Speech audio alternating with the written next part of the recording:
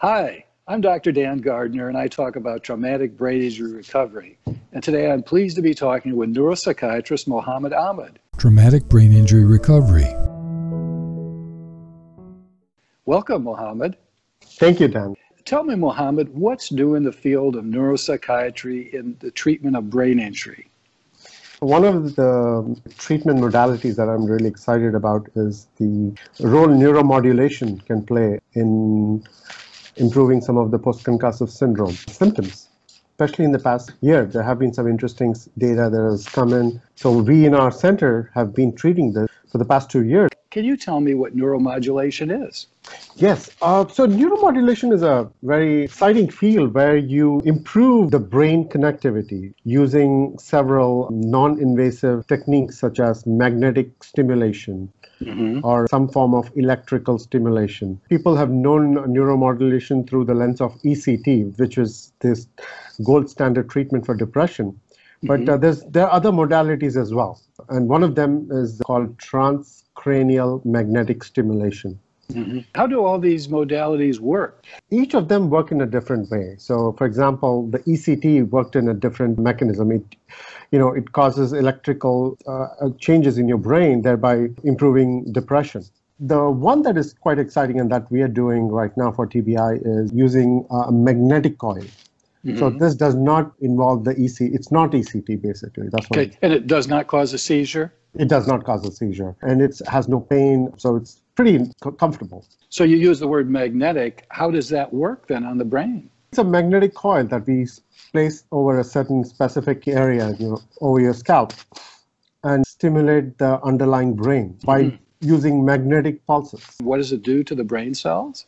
Those magnetic pulses improve the neuronal connection in your brain. When the neurons talk to each other, they communicate via chemical hormones. Does it take the place of medication, or how is it used? Works along with the medication. Think about it as a double lithium-ion battery. So you have the synthetic serotonin and also the natural serotonin from the TMS. It's an adjunct then to medication? Yes. Okay, correct. So it's not necessarily used in place of medication. In some instances, it can be used in place of medication as well. Again, it depends on how bad your depression is. I see. Now, you talked about depression. Is TMS or other neuromodulation useful in other symptoms and problems resulting from traumatic brain injury? The science of TMS is really solid. We have understood this for a long time, and depression is the only FDA-approved condition. So is TMS useful for other things besides depression and traumatic brain injury? TMS has also been FDA approved for migraine headaches. It also works for autism, specifically so the social cognition aspect. There's a lot of research being done for looking into post-stroke symptoms, like somebody have motor language deficits after stroke, or improving the physical outcomes after stroke in conjunction with physical therapy. So there's lots of exciting research being done currently. Is that true? There's also research about TMS and traumatic brain injury for the language or other cognitive problems? Yes. At Kaizen, we started treating patients with traumatic brain injury with TMS. Kaizen is your clinic? Yes, Kaizen is my private clinic. I see. Okay, so you were saying at Kaizen you've been treating brain injured patients with TMS, and what have been the target symptoms? Yes, so we have treated post-concussive depression, post-concussive anxiety, post-concussive cognitive deficits as well. I'll give you some examples of that. Please. There's a lot of apathy in somebody who have a TBI. And there's also a lot of mixed mood symptoms as well at times. And plus, some people can have lot of frontal lobe syndrome, like impulsivity and poor disinhibition and poor judgment and all that. There is also a kind of cognitive impairment because TBI can be very heterogeneous. Depends on where you have the head injury and which area of the brain is affected. So it can cause some cognitive deficits. So like I will give you a case. I had a patient who was in South America and he was traveling through the jungle and in a big truck. There was something on the road and the truck bumped and he went straight up and hit the roof of the truck. Oh. Yeah, really bad. Mm-hmm. And then he went to the doctor there. They did a CT scan and there was negative. There was no problem. There was no blood. But he was a young guy and he was in late 20s and very smart individual. He started to have difficulties with visuospatial skills, organizing and perceptual deficits. And he went to a lot of doctors. He went to some doctors in Europe and got no answers. And he went to Mayo Clinic as well, and they diagnosed him with post-concussive perceptual disorder. He couldn't draw the clock. So we stimulated his brain, targeting specific areas. So now the symptom in this case was the visual perceptual deficit, not attention, memory, executive functioning. Yeah. Exactly. Okay. And plus, he also had a lot of depression and anxiety too. Oh, okay. So he had emotional symptoms in addition to the visual perceptual deficit. Correct. Okay. We looked at the whole overall report and we targeted specific areas and we treated him daily with TMS. How did you know which areas of the brain to target? Currently, the only guidance is the clinical evaluation. So based on the collected neuropsych report, the MRI, the clinical evaluation, we could localize that this was a visuospatial deficit, so it could be most likely the parietal lobe also involved along with the left frontal DLPFC area. Now, when you say clinical evaluation, you're including imaging as well. To answer your question, right now the only guidance is your clinical evaluation, your neuropsychological testing, and your MRI. You collect all these 3 data points, and then you make a clinical judgment as to which area I need to stimulate. Okay. Now, imaging like a PET scan or fMRI, the dynamic imaging, that does not add to the data? Before January 15, 2019, the only option was getting a regular MRI. I'm specifically stating that date because starting that date, we have moved on to doing what is called as network-based targeting. I can do a resting state functional MRI of an individual brain who has brain injury, and I can understand the brain in terms of networks. See, TBI affects networks rather than just one area because we know brain is connected in networks, and what affects up will affect downstream symptoms. We have a new technology. My colleague, who's part of my clinic, he's currently at Boston at Harvard Med School, who actually has this technology where we can actually map out individual brain report. We get a regular MRI, and then there's a special sequencing that we made to get this kind of data. So they go back to, they get a regular MRI, and then they go back to the scanner after like the same day or the following day for another 45 minutes, and we get images in a resting state. They're not doing anything. We have a special protocol for that. All the images, once they are done, goes to Boston, and my colleague who has the technology to process that.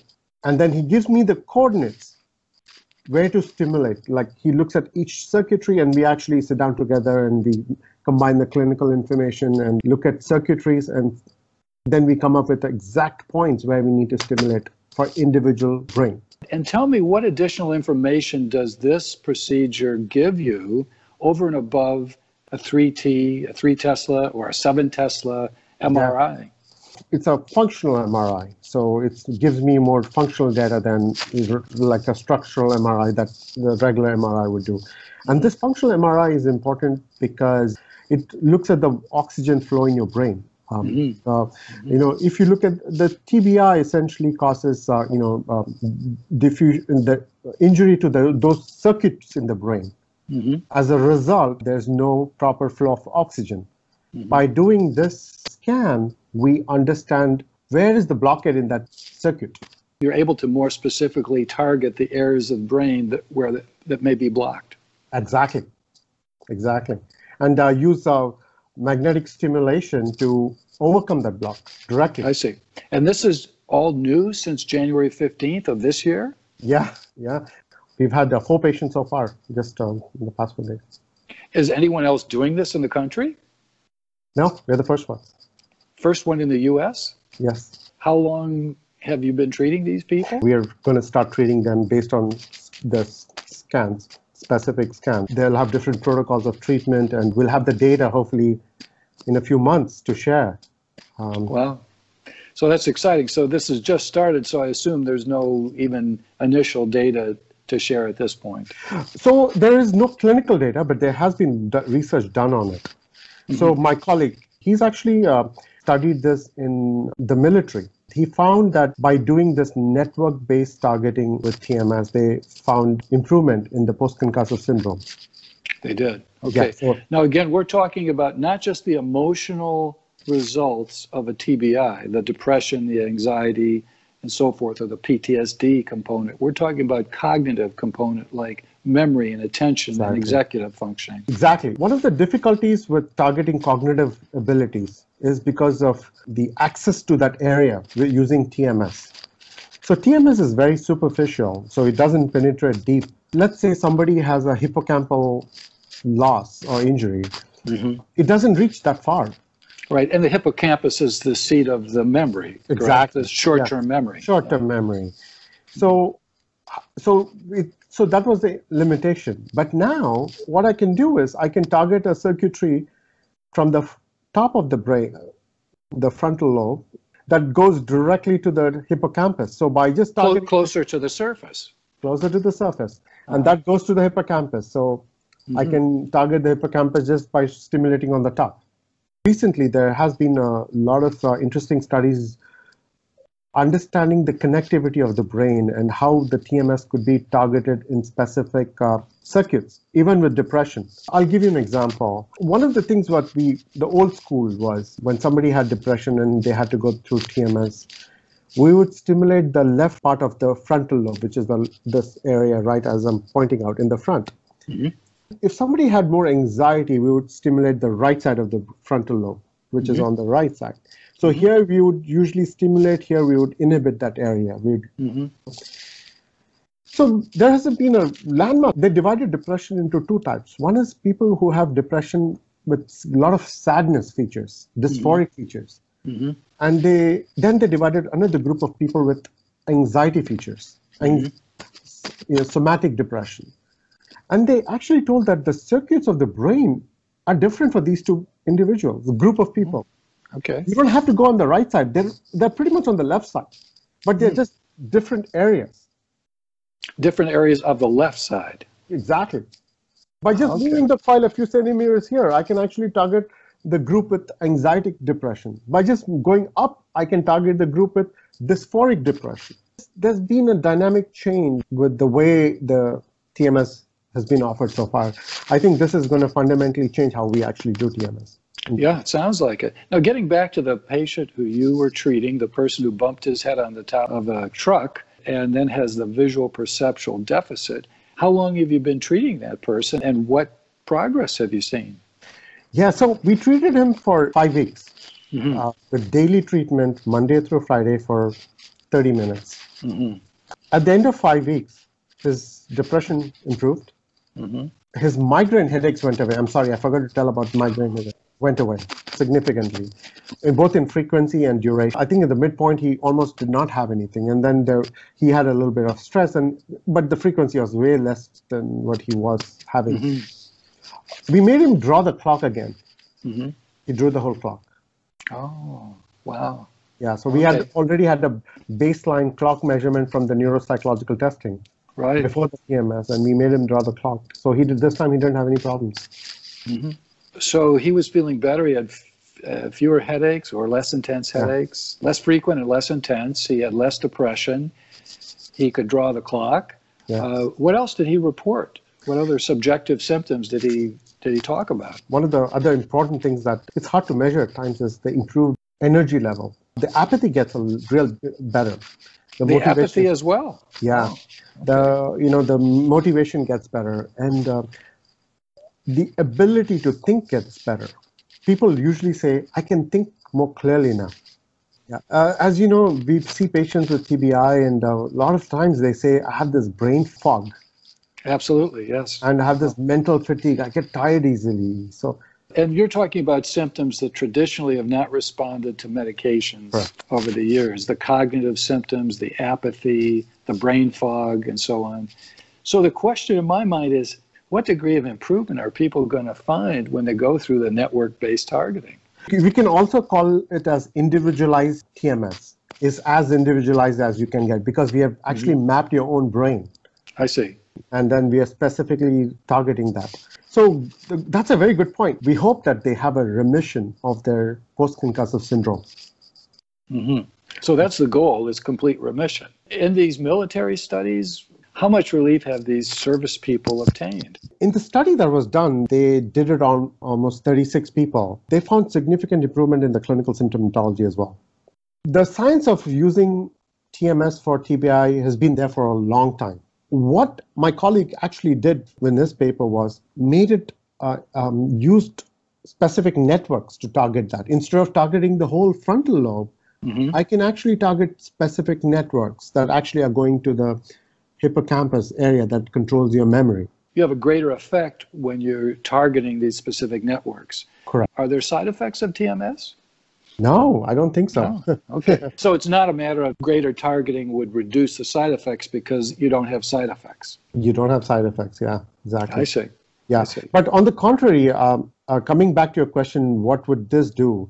I think two things. One is hopefully we'll have resolution of the symptoms. I think more particularly the study that was done has shown that the depression got significantly better. The second thing I believe is that TMS actually causes neuroplastic changes. It improves the neuronal connectivity.